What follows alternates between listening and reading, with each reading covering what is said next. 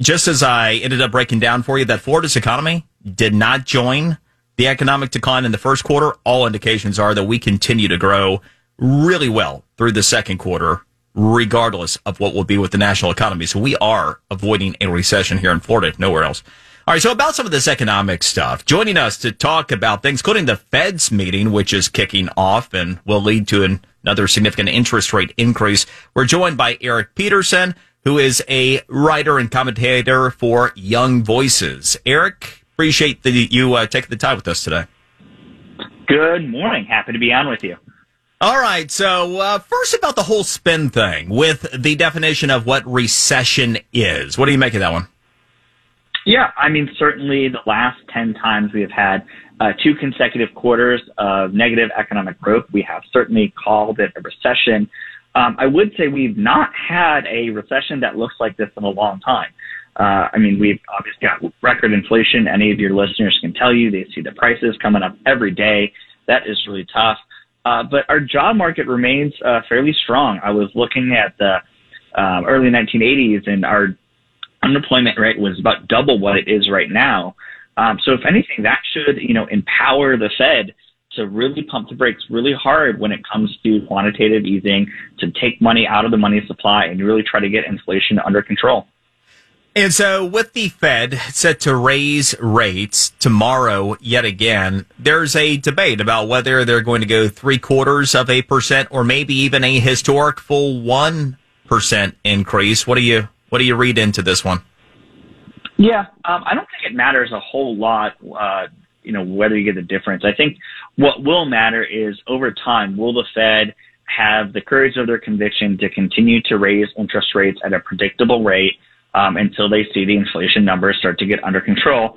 Now, of course, they can't get all of inflation under control. Some of this is supply side issues, right? Whether it's energy or supply chain with China or Russia or Ukraine. These are all things sort of exogenous to the Fed, but certainly what the Fed can control is the money supply, and something important for them to take care of. Okay, Eric, so let's drill down on that piece a little bit, because you brought up a really good point, and it provides an opportunity for a bit of an illustration. So the how we got here, for any objective and honest observers, it's pretty straightforward. We first ended up restricting U.S. energy supply and production. President Biden and his week 1 executive orders saw to it that took place. So that ended up creating increased pressure on the energy markets, especially as our economy ended up demanding more of it with the lockdown states coming out of lockdowns. You then had the passage of the American Rescue Act plan, whatever, in March of last year, which ended up pumping a ton of money out into the marketplace, at the same time creating artificial demand with that money. So you get the 1, 2, 3 punch of all those factors, leading to what's become this historic 41-year high inflation rate. So within that realm, the issues become many from where I sit, and this plays into how significant this recession might be. On one hand, if we're not going to produce more energy, and we are going to have lower prices, it seems to me the only way to get there is to have less demand. And if we have less demand, that would seem to me to be a sign of a recession, because typically if the economy is growing, you're going to see a greater demand on the energy supply. So has the Biden administration essentially put itself in a position where the only way that inflation can get under control is through recession? It certainly looks like that might be the case.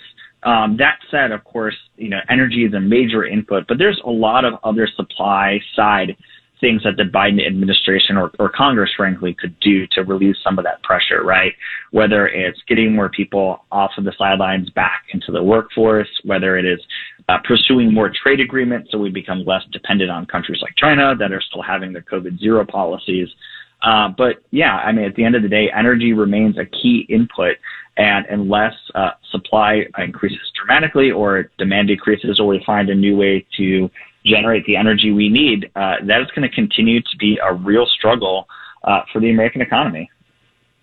You bring up a really good point all the way around with what you were just talking about there with the overall supply side and the demand. And to your point, Eric, about the labor market, while the unemployment rate is certainly low, It is interesting that we still have not recovered back to the level of people working that were in February of 2020 prior to the impact of the pandemic. So, yeah, good points. Appreciate the time and the insight.